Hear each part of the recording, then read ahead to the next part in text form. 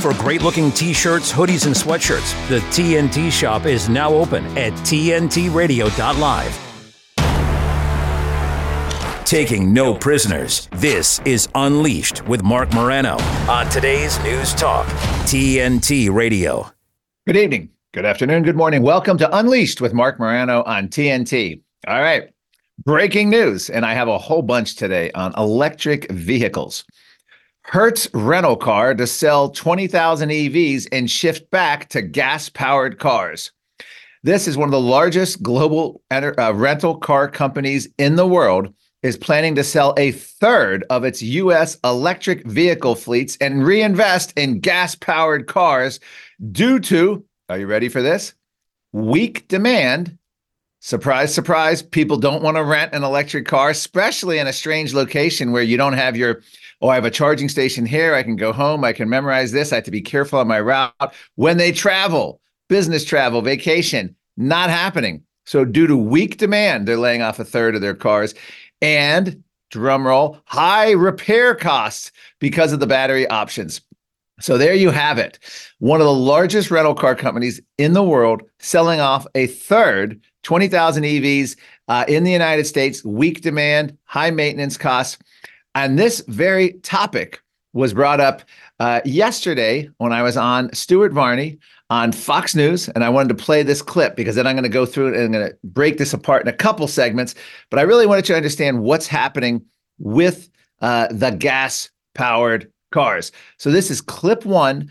He opens up by throwing a curveball at me about the hottest year temperature. So that'll be in here as well. I'll address that when we come back. Let's go ahead and play clip one, and you'll see what's going on with electric cars and the motivations behind it, the regulatory aspect. The Environmental Protection Agency will hold a hearing on California's EV mandate. That mandate basically bans the sale of new gas cars by 2035. Climate guy Marc Morano is with us this morning. Marc, a contrarian question. We hear that last year, 2023, was the hottest year ever on record. So what's wrong with banning gas-powered cars by 2035? Well, first of all, if you want to get the hottest year on record is pretty much declared almost every year, every other year. It's based on hundredths or tenths of a degree difference, many times within the margin of error of the data set. And even the NASA former head global warming scientist said it's a political statement. It's meant to create fear, meant to push politics like an EV ban. And if you were actually worried about climate change, the last thing you would think of is EVs are the solution. It takes 500,000 pounds of materials, including raw earth materials, to make one average-sized Tesla battery. EVs dig the earth, and not in a groovy 1970s Brady Bunch way, Stuart, but I mean they dig the earth deeply with emissions, with environmental standards, and we're farmed all of that out to the countries with the worst human rights and environmental standards. China, and of course Chinese-owned factories in Africa with underage kids. So even if you're concerned about global warming, EVs aren't the answer. That's the way I opened up. Now, Stuart Varney has a great sense of humor, and it was a fun segment to do. And I think he really appreciates what I'm bringing to the show, because what I'm trying to do, this is a Fox Business audience. It's a Wall Street audience. You notice they don't even show full screen with guests. It's all about the latest stocks and everything else, because everyone's interested in the green investments and the green economy, the Inflation Reduction Act here in the United States, pumping hundreds of billions of dollars, picking winners and losers. So Wall Street's very interested because they want to make money. And what better way to make money than off the backs of the U.S. taxpayers with unelected bureaucrats, corporate government collusion, lobbyists and lawyers picking the winners and losers. It's brilliant. And now I did, first of all, on the hottest year, if you go to Climate Depot today, I have multiple articles up and analysis. And if you go to my Stuart Varney link, I have articles embedded in there as well. You can follow the links. CNN, others are claiming it's the hottest in 125,000 years. Utter nonsense. Peer-reviewed studies are showing it. It was warmer. They don't have the records to show that. And as I mentioned there, this has been going on now for about a decade and a half. Every year is considered the hottest year on record.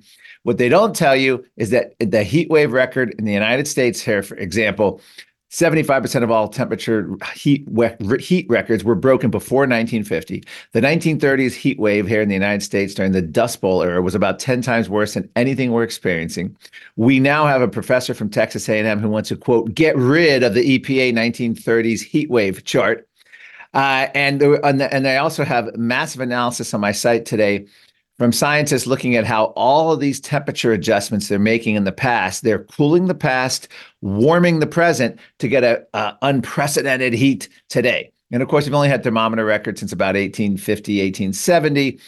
And the United States, sad to say, or good to say, has the best thermometer records. And we know from just looking at that, particularly the raw unadjusted, that there's no way this is the record hottest ever, and certainly not in 120,000 years. It's just nonsense. We also know that the medieval warm period was as warm or warmer. We know that from the UN report before Michael Mann came in and erased it. And by the way, we had a scientist testify at the U.S. Senate when I worked there about getting, quote, we had to get rid of the medieval warm period. We also know there's peer-reviewed studies showing the Roman warming period around 0 AD to be warmer than today, or certainly as warm or warmer. So that whole thing is nonsense. In terms of what this is about, in the United States, we have some cockamamie court precedent and regulations that the Biden administration is trying to push through. Basically, they are trying to have California make national policy when it comes to EVs.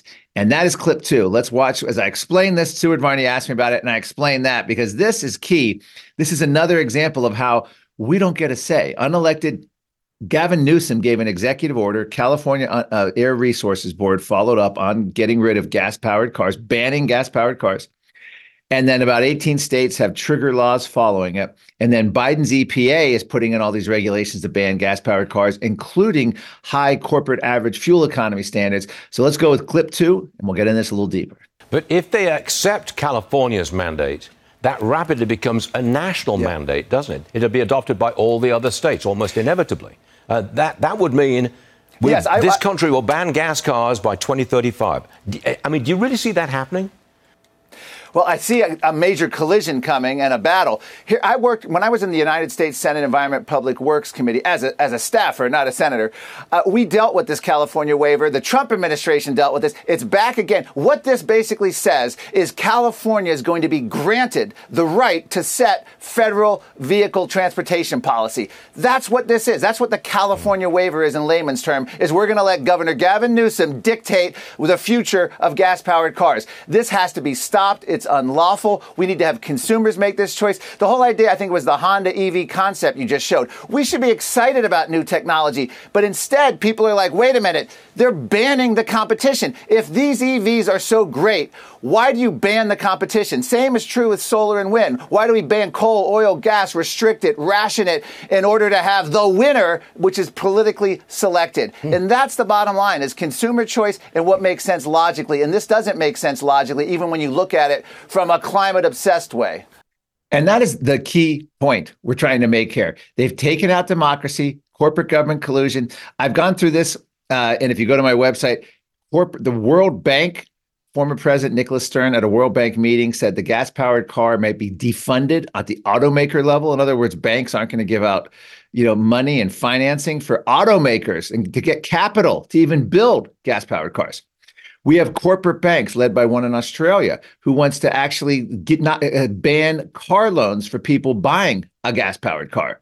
You have cities in Colorado and California banning the creation of new gas stations, the building of new gas stations. So even if you still have a used old gas car, they're talking about gas station rationing and limiting on that. And think about that. So it's hard enough to find a charging station for your EV, and they want to basically duplicate that, make driving a gas-powered car, if you still have one, miserable by limiting the number of gas stations. And by the way, that's part of a national climate emergency in a lot of countries, is to start limiting people's odd, even gas days and availability of cars, limiting your freedom of movement. Very, very scary stuff. One other key breaking news. This is from Fortune magazine. This just out this morning. China set to overtake Japan as the world's top auto exporter. We've already reported on this show on Unleashed TNT and on my website, Climate Depot, that China's already overtaking the U.S. and South Korea. Now, Japan, and it's going to become number one. All of these green mandates, particularly EV mandates, solar, wind, all they do is empower China. It's almost as if we wanted to say, here you go, China. We want to rely on you completely. We want to be dependent upon you for all the rare earth mining, for the chips, for the production, for cheap labor, for all our goods and services. This is where we're headed. So this is on Fortune magazine. There's a new king of the global auto market, according to Fortune. The global shift to electric cars, signified by companies like Tesla, has helped China's car makers potentially reach two important milestones, unseating once dominant players and unnerving legacy automakers in Europe, Japan, and the US. There you go. And by the way, the EU is considering tariffs on Chinese-made cars. That's how desperate they're getting. They're going into protectionist tariffs. This is insane. And we have an economist coming on, James Carter, later in the program. We're going to ask him about the idea of doing tariffs and how you not only protect legacy automakers, but it's not really about, protecting them. It's more about how you protect consumers and our freedom of movement.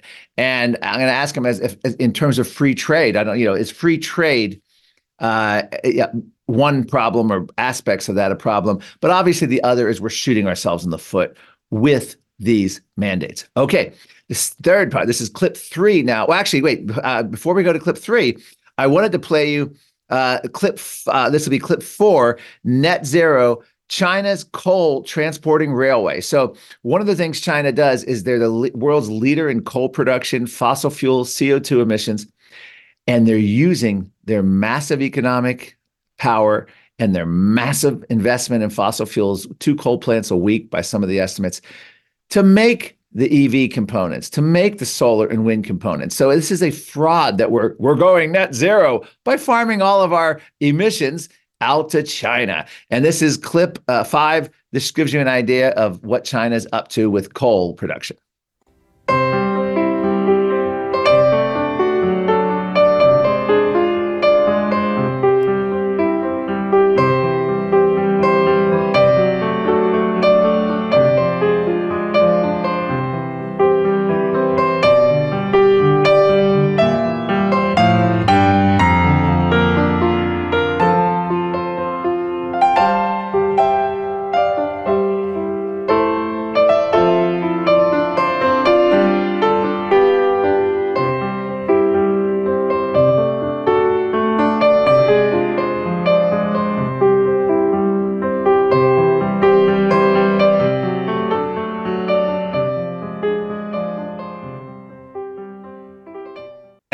And there you have it. Now, obviously, for those of you just listening, it was an image showing you how China is building the coal production, and they're having ways to transport it.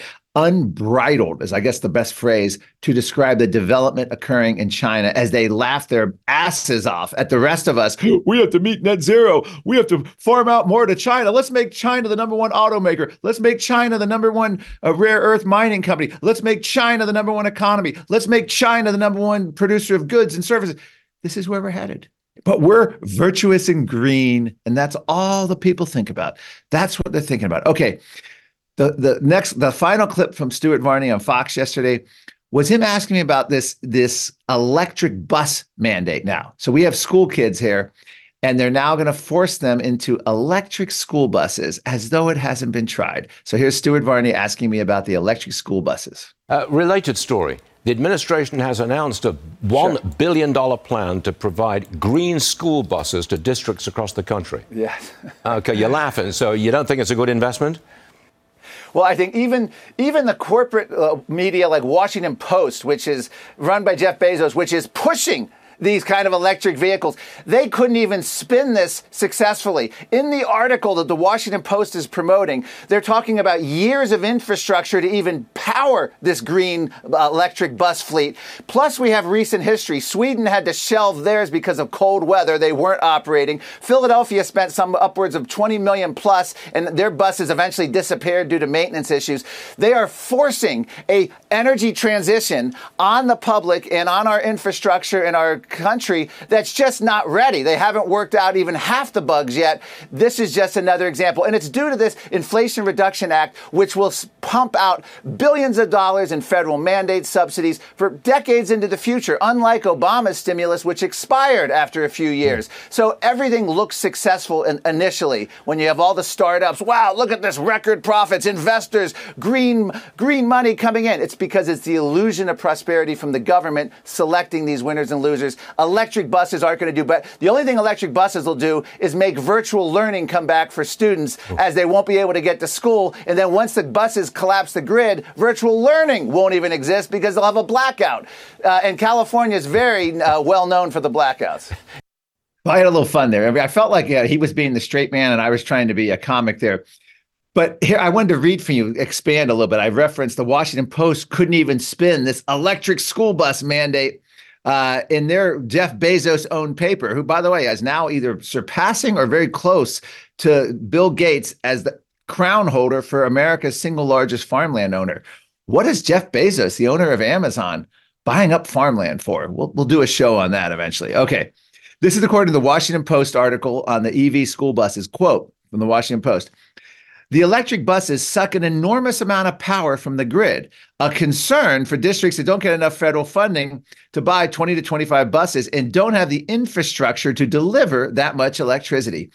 It reminds me, I did a segment on Fox about a month ago where basically this Inflation Reduction Act, which I've referenced, hundreds of billions of dollars, decades into the future, it's a money priming pump of just corruption and greenwashing that we've never seen in America. As bad as we've been, we've never seen anything like this. The story that I did a month ago was that in California, they're getting so much of this green money that they don't have enough bureaucrats to spend it. The money's literally just piling up in California unspent. And California has to actually go out and hire a bunch of bureaucrats and government officials to spend and figure out ways to spend all this money that's only earmarked to green projects, which are going to end up making our grid less reliable, less energy, ration energy, and make costs of energy go up. It's just, you couldn't write something this insane. Okay. This is according to the Washington Post on this electric buses. Utility companies interviewed by the EPA Inspector General said delays in electric buses have resulted from a shortage of high voltage transmitter and the need to run additional power lines. One company said it could take 9 months to 2 years to complete construction.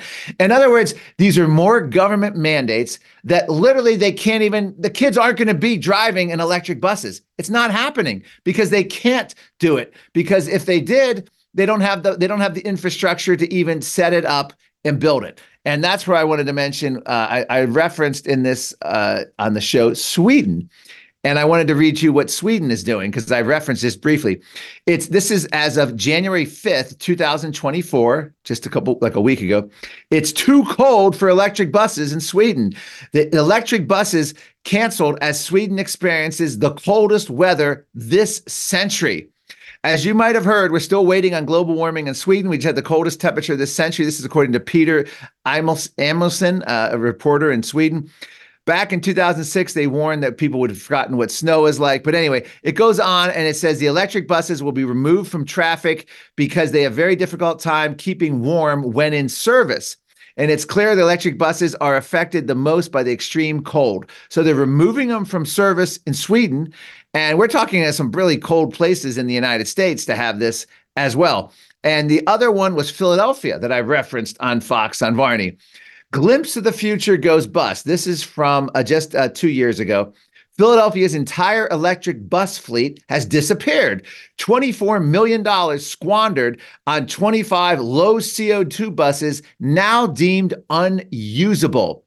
And it goes on. These were mandates that were done, 5 years ago. They put all this money in and they just realized, this isn't workable. But hey, guess what? $24 million that goes to the government at all levels, the bureaucrats, it goes to lobbyists, it goes to lawyers, it goes to the green tech firms who get investors, they get payouts. Hey, they can declare bankruptcy later. It's an LLC. They don't have to worry about any personal bankruptcy. They collect these big millions and tens of millions in federal dollars, in some cases billions or half billions. And then they build up a bunch of stuff and it looks impressive. Like, here's our fleet of buses. They'll never even get it put into use, and it doesn't matter. And these companies eventually go bankrupt, but it doesn't matter because all the investors made their money. All the politicians got this virtue signal, and all of the media got to praise the politicians who passed it. And all the young people are like, yes, we're doing something about climate. Maybe we won't see the EPA after all because they're pumping all this money into these worthless projects. This is where we are. This is our future if we allow it. So unbelievable that this is still going on, and it's going to continue to go on because of this Inflation Reduction Act. And it is just, I don't know how else to say it, but it's nuts, it's crazy, and it's just not going to stop. Okay. I did have a clip I wanted to play you. This is from a couple days ago. It was me on Allie Beth Stuckey of The Blaze show explaining what the Great Reset is all about. And everything I just said is all a huge component of the Great Reset. And it also implies China. So let's play this clip, me on Allie Beth Stuckey's show on Blaze TV. Great Reset, the World Economic Forum, this whole agenda is to make it so we have no choice on some of the biggest questions of our lives. But all of this is happening because at these meetings like the World Economic Forum and the United Nations, they meet and they work with government corporate collusion to bypass democracy. And in a simple sentence, the Great Reset is basically making the once free West copy the same model as one-party Chinese authoritarian rule. That is the Great Reset. They bypass democracy and impose stuff through this corporate government fascism, and we get told what's happening. We don't get to vote on it. There's no hearings in Congress. There's no town halls. There's no switchboards lighting up for a big vote. None of it. We're just told the car's gone. Your meat eating's going. Yeah. We're creating energy shortages. Sorry, you need a vaccine to go into this place. Sorry, your schools are closed. Sorry, your churches are closed. What? Huh? How did that happen? The Great. And that's really a summation of it. And again, I'll repeat the key line.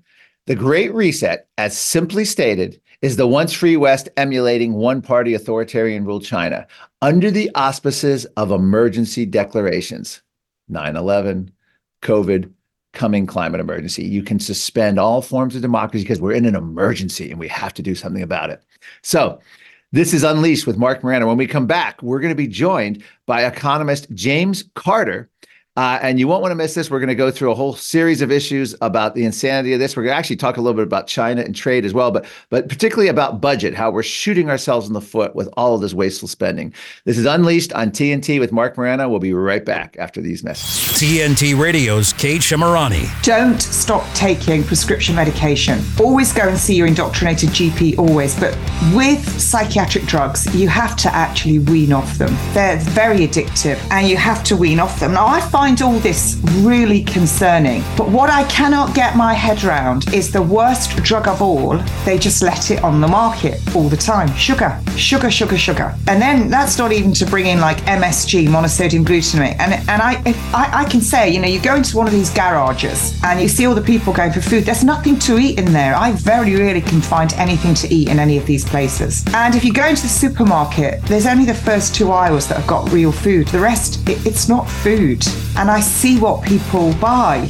I've covertly actually filmed people's trolleys, not them, don't get all excited, but I have filmed trolleys to have a look what people are buying. And it's shocking because what you eat determines what your brain's going to be like, and your teenagers' brains do not stop developing till they're about 25 years of age. Kate Shemirani on TNT Radio. The challenges our planet's animals are facing sometimes feel a bit heavy. The animals haven't eaten in a day, 2 days. They haven't drank anything. They're cold. They're dehydrated. As soon as we started our descent, everywhere I could see was mud. Just absolutely mud. The country has been in prolonged drought for so long. It was like a tinderbox waiting to go up. Okay, very heavy. Each of us wants to be part of the solution, and we can be. Remember that there's good happening right now. At home. All right, we were able to get into your unit, and we have all 4 of your cats. So, okay. And around the world. For any animal in any disaster. So let's focus on that, right? Be part of the solution, one rescue at a time. Search ifa.org/disaster ready. So many people who had no history of heart illnesses have got it now, or blood clotting after the COVID-19 vaccination. Punish those who hurt people with COVID madness, lighting the fuse for freedom. TNT Radio. Welcome back to Unleashed with Marc Morano. All right, well, joining us now is Jim Carter. He's with Americans Prosperity, the America First Policy Institute of that. And recently his work was featured at Capitol Hill. Welcome to the program, James or Jim? What's that? Jim. Jim. Okay. Thank you. Thanks for joining Unleashed here on TNT. Okay. Well, your area is economics, federal spending, budgets. I understand that the House Budget Committee recently featured some of your work, an article actually that you wrote about how 3 misguided beliefs are threatening America's future. Tell us a little bit about that, what the House Budget Committee did, and tell us what those 3 misguided beliefs are that are threatening America. And I would say the same problems apply to many other parts of the world as well. Sure. And thanks for having me on today. I appreciate it. Sure. But thank you. I had to publish on Sunday. And the first misguided belief is the fact that the federal government can spend what it wants, it can do what it wants because it's just monopoly money. In fact, I came across a video of a former chairman of the House Budget Committee caught on tape saying these very things, saying that, yes, we can spend what we want, we can do what we want, it's just monopoly money, we never have to pay this money back. And of course, that's why we're on the verge of spending, $6.4 trillion this year. It's mind-blowing. Now, and think of this: $6.4 trillion is a number no one can grasp, but that works out to about $204,000 per second. So count to 5. 1, 2, 3, 4, 5. In those 5 seconds, the federal government spent more than $1 million. Yeah, all because of this sense that, it's just monopoly money. We can do what we want. We can spend what we want. It doesn't matter. So, all right, well, that's number one. Okay. And that's, is that part of what they call modern monetary theory, where it's kind of like you don't even need to raise taxes. You just print up as much money, and money is a great stimulus to the economy, and we'll just keep spending and spending. We saw Obama do this big time when he was president. And of course, Joe Biden did it. We saw it with the COVID relief. I think that was the philosophy behind it. But how does that fit into this whole idea of modern monetary theory, which you hear a lot about? I don't think a lot of people understand quite what it is. If you want to maybe explain that a little bit as well. Yes, well, that's it exactly. In fact, the chairman who was caught on tape saying these things actually referenced modern monetary theory. Basically, that we print our own money. We have a sovereign currency, and so if we're shorts, we'll just print up some more.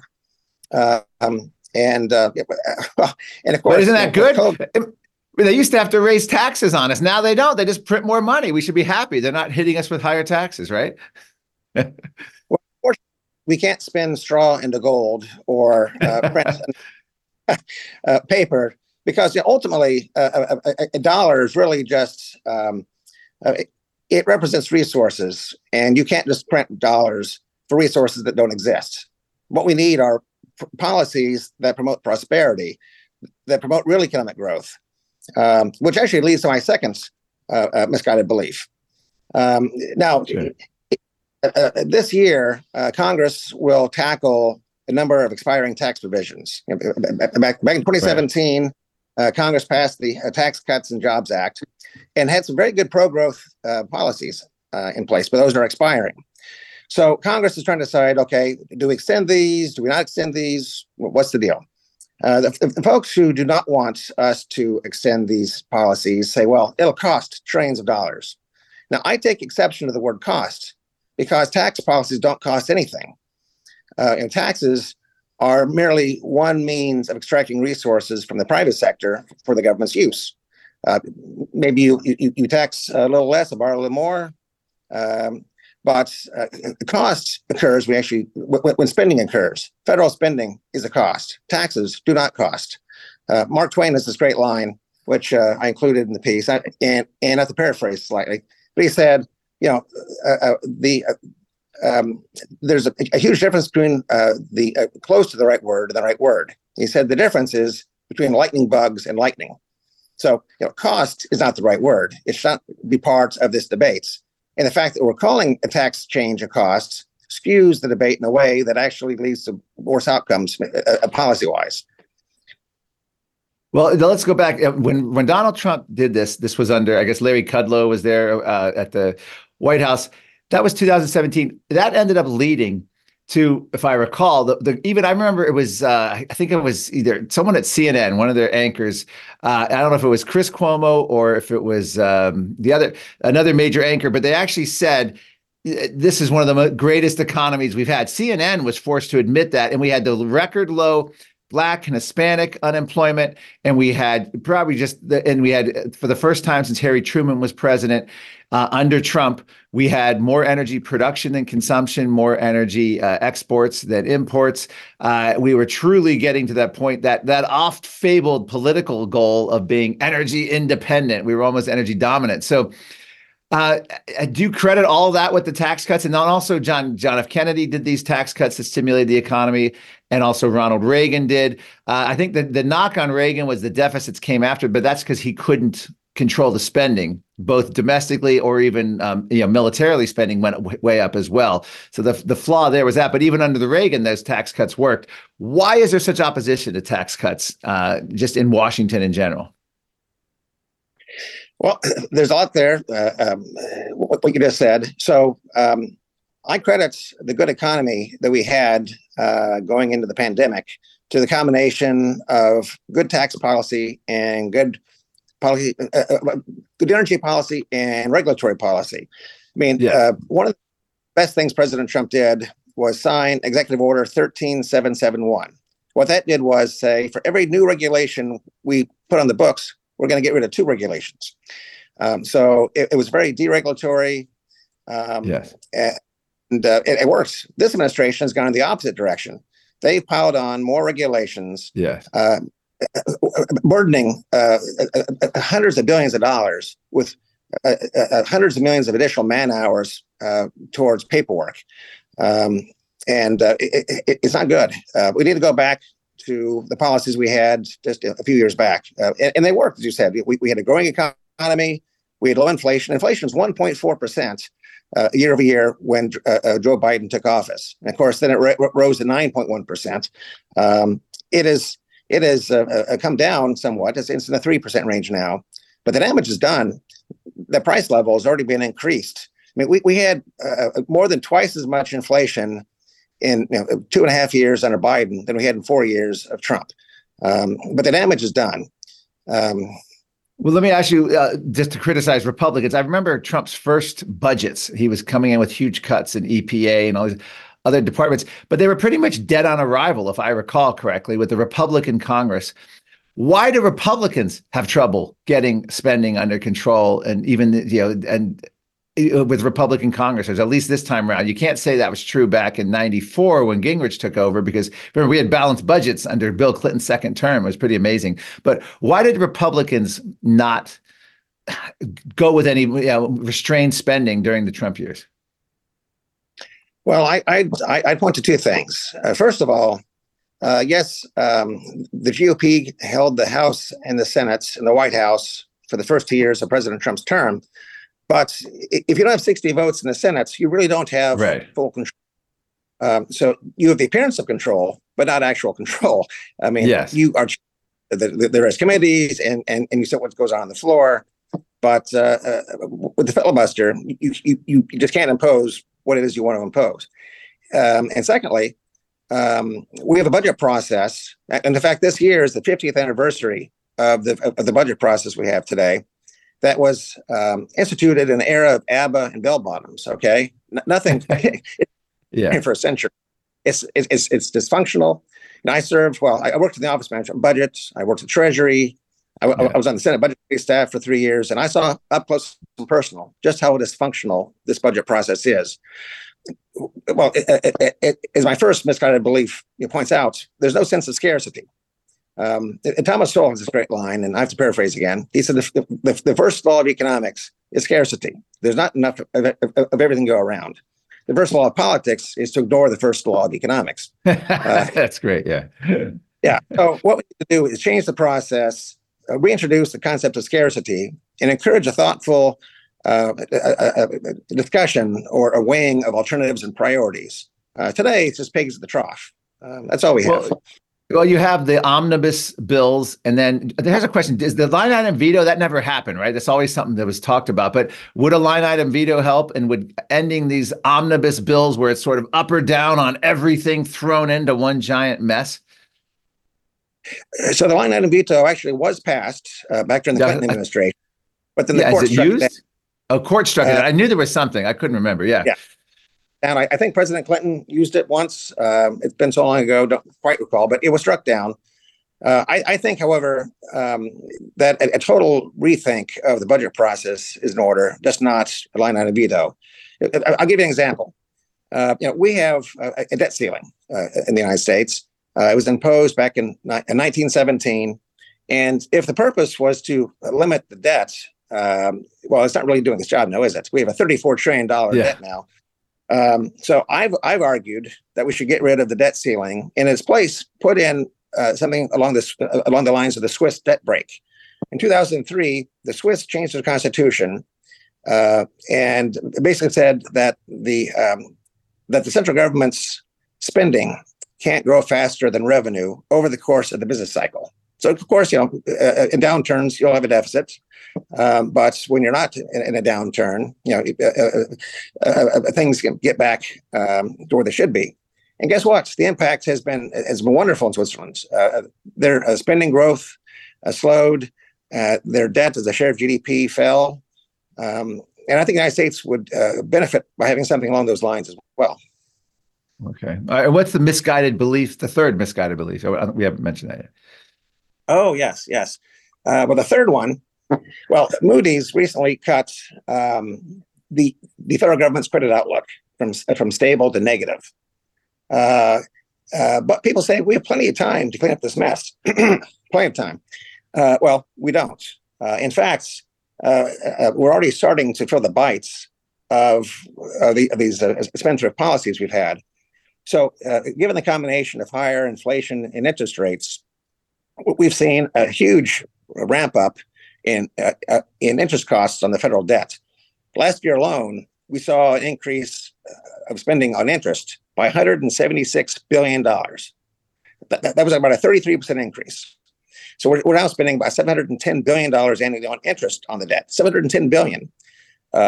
And given the current projections, that rises within the budget window to $1.44 trillion. That's mind-blowing. It's certainly mind-blowing. A few years ago, I did a paper called "The Debt Curve from Hell" that looked at these interest costs. And what happens is it's a death spiral. We have a deficit, which means we pay more interest and build more debt, and pay more interest, which raises the deficit, which just spirals. So we have larger and larger deficits, larger and larger interest payments, and larger and larger debt. It's a process we need to break. Wow. Well, I've asked other economists this question, but it seems like the only period of the last 50 years that we could look at and say, wow, that was done correctly, or let's put it this way, we had good results, was Bill Clinton's second term, say 97, 98, 99. We had budget surplus, somewhat restrained spending, welfare reform. How do we duplicate that? How did that happen, first of all? And how do we duplicate that and get that back to where we are now? Sure. Well, the key was we had 5 years of 4% growth, 4% growth for 5 years in a row, which is where we need to be again. Ultimately, growth alone won't solve our budget woes, but growth, economic growth, is essential. We won't fix our budget problem without growth. It's a combination of things. Part of it is, just bad policy. For instance, the American Rescue Act that Joe Biden signed into law in March of 21 literally had provisions that incentivize people to stay out of the labor force. That's not what we need. We need people in the labor force, because ultimately economic growth is a combination of getting people in the labor force, providing them with the education and the tools to be productive, and then be productive. So policies that encourage work, that encourage investment, will ultimately pay off. And excuse me. But all right, we're not getting information. Okay, we have to take a break. We'll be right back. We're talking with Jim Carter of the Center for American Prosperity. We're talking budgets, economic, debt. I want to ask you a little bit about what we're doing with China with some of our green energy mandates. China, I don't know if this was breaking news today, is just now passing Japan as the world's number one global auto exporter, and it's all due to the West killing ourselves with EV mandates. I mean, not all do, but that's a big factor, is that we're basically banning gas-powered cars and turning over the global auto industry to China. But anyway, this is Unleashed with Marc Morano. We'll be right back after these messages with Jim Carter. I didn't ask to be thrown in the streets with nowhere to go. I didn't think I'd survive. But I did ask for help, and Covenant House was there for me. 1 in 10 young adults will experience a form of homelessness this year. For these kids who didn't ask to be put in this unthinkable situation, Covenant House is there. Covenant House helped me break the cycle of homelessness in my family. They gave me the love that I needed. Over 2,000 young people will sleep safely in a Covenant House bed tonight. When youth who are experiencing homelessness have a hot meal, a safe place to sleep, medical care, and love, they can overcome heartbreaking challenges and have a brighter future. They just really genuinely just wanted to help me succeed, and I'm succeeding. I'm a speaker, I'm an author. Covenant House really helped me and really helped mold me into the woman I am today. If you or someone you love is asking for help, go to safeplacetosleep.org today. I'm CAL FIRE Battalion Chief Isaac Sanchez, and normally we like to provide you with tips on how to keep yourselves and your family safe during wildfires. But given the historic impacts that the weather has had on our state this year, we would like to provide you with tips on how to keep yourself safe during extreme weather. If you reside in an area susceptible to flooding, please take the necessary steps to prepare to evacuate if advised. Make sure you've identified at least 2 exit routes out of your neighborhood, as one of them may be blocked or flooded. As the weather develops, remember to check in on vulnerable neighbors and family members. They may need additional time to prepare for evacuation. And just like during a wildfire, if you feel unsafe, please evacuate. You don't have to wait for the order to come. Keep an emergency go bag ready in case you need to evacuate. And always remember to plan for the safety of your pets as well. If you must leave, never drive around roadblocks. It can take as little as 12 inches of water to sweep your vehicle away. And always remember the mantra, turn around, don't drown. Be aware of first responders working in highly impacted areas, especially on the roads. For additional safety tips and updates on CAL FIRE activities, follow us on social media or visit fire.ca.gov.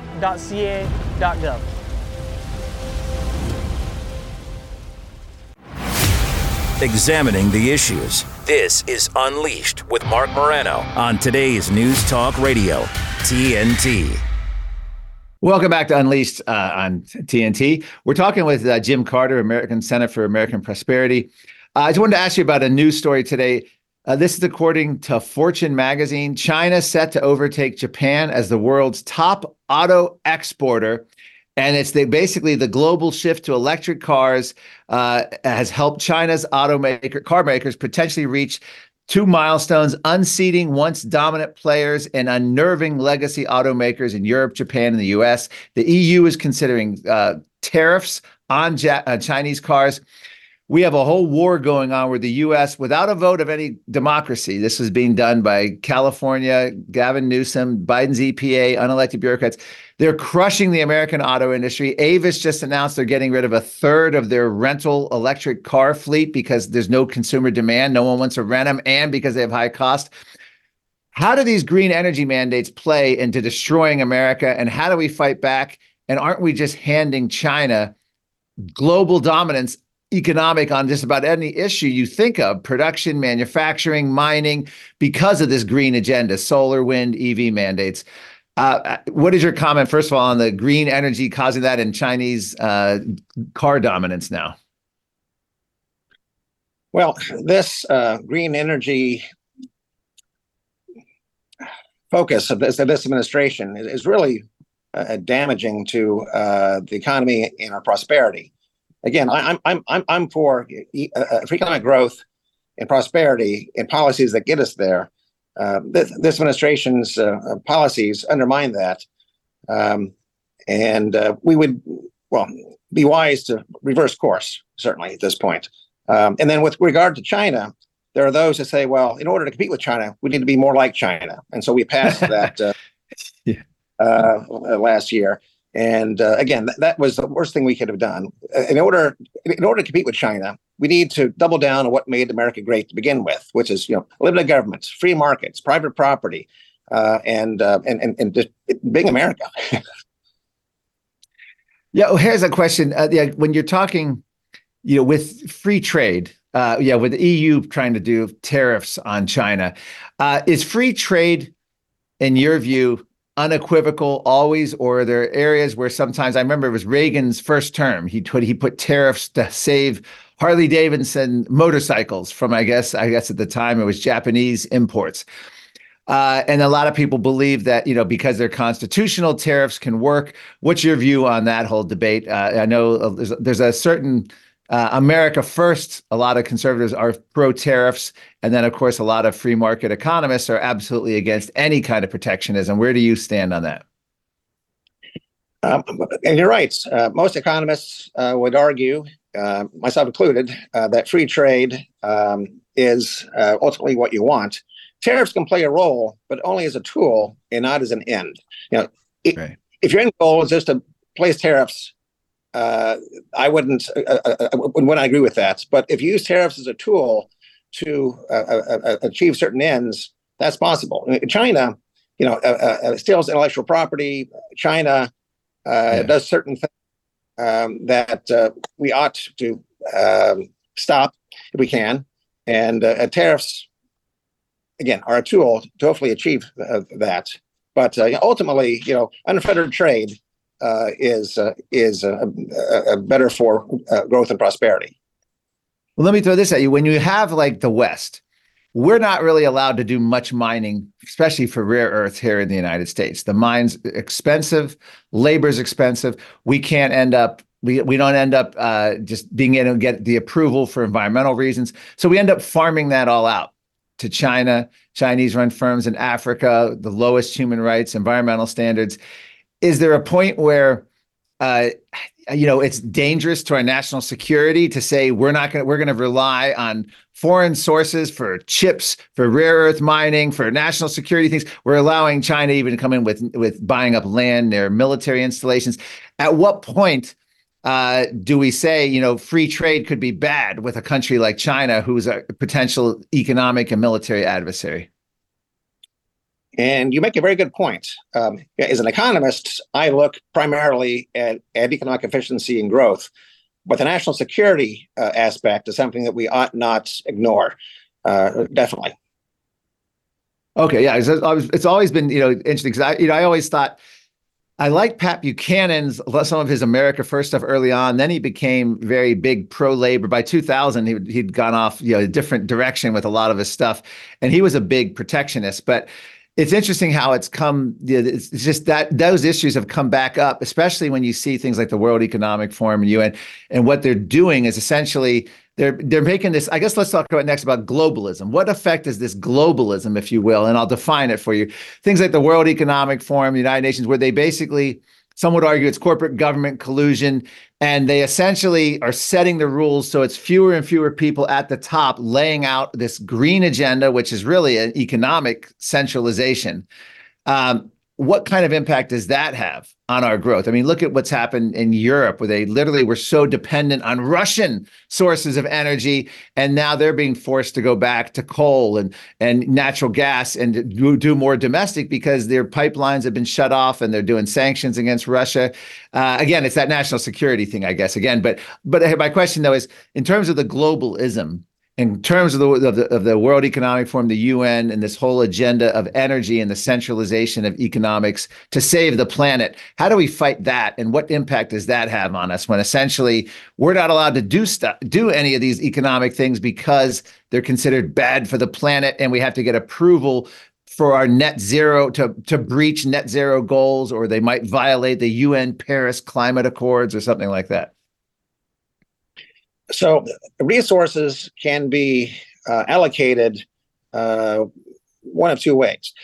Either you have a market system that sets prices, and you have millions and billions of people making decisions and a free market allocating resources, or you have a political system that overrides those market forces and says, no, we're going to allocate these resources this way instead. As the United States, we should minimize the extent to which we have government overriding markets. Markets have, and freedom, have over the course of hundreds of years shown to be the best way to lead to prosperity. If we want Americans to have jobs that pay well and families that prosper, we need to refocus on freedom and free markets and minimize the government's footprint on this. There's the invisible hand that Adam Smith talked about, and then there's the visible foot of government. I guess. Good. All right, what about universal basic income? There's a huge push for that. Many cities have experimented with it. And the idea, of course, politically, it's a win for politicians because then they get a class of voters who are dependent on them for literally their guaranteed income. So they're never going to vote against the politician supporting it. But what impact does that have on the economy? And you could argue some of the COVID relief was basically the first major advances in the U.S. government's effort to do universal basic income. How destructive is that to spending and economics when you have a universal basic income concept? We shouldn't pay people to not work. People should be paid to work. And incentives that say, just stay home, don't work, just makes us all worse off. So again, I'll give an example. So in the United States, there is the Social Security earnings test. If you retire before full retirement age and you make some money in say a part-time job or even a full-time job, they ding your Social Security benefits. Guess what? That's an incentive for people not to work. And the people I'm talking about here are people actually who are experienced. So I've argued that we should get rid of the earnings test to allow people to work if they want to, and that would add them to the labor force. So I'm arguing for just the opposite thing. I don't want universal basic income. I want to take away government's restrictions that prevent people from working and earning an income and being productive. All right, in the few minutes we have left, then here's the big question. If you look at the U.S. budget since, say, World War II, obviously, I think we had the highest percentage of debt right after World War II, right, because of the war costs. But essentially, the regulatory state and federal budgets have just only grown. There's been ebbs and flows, maybe Kennedy's tax cuts, Reagan, 1981, some restraint, and then, of course, the Republican Congress. And then it just seems almost like an inexorable march toward bigger government, more regulation, more spending. How optimistic are you we can reverse this? This is 70 years of U.S. history that it's, other than a few blips, it always sort of the corrective action always ends up being more spending, more regulations in the end, or we go yin yang. But, it's so easy for that to continue because of the sort of the establishment in Washington. What do we do? How optimistic are you? And what's the impact in 5-10 years if we don't change course, which is we're probably likely not to change course. It depends. I mean, you could have a new administration, but it's still long term. It just seems like we're on the same trajectory. You're right. In fact, Penn Wharton came out with a study last year that said, and I quote, under current policy, the United States has about 20 years for corrective action, after which no amount of future tax increases or spending cuts could avoid the government defaulting on its debt, whether explicitly or implicitly. So Penn Wharton is saying we have 20 years or less to actually accomplish something. Unfortunately, the budget process we have today doesn't give us the tools to actually do what needs to be done. So I think the first step is to change the budget process, and then secondly, get to work, because we don't have all that much time, truly.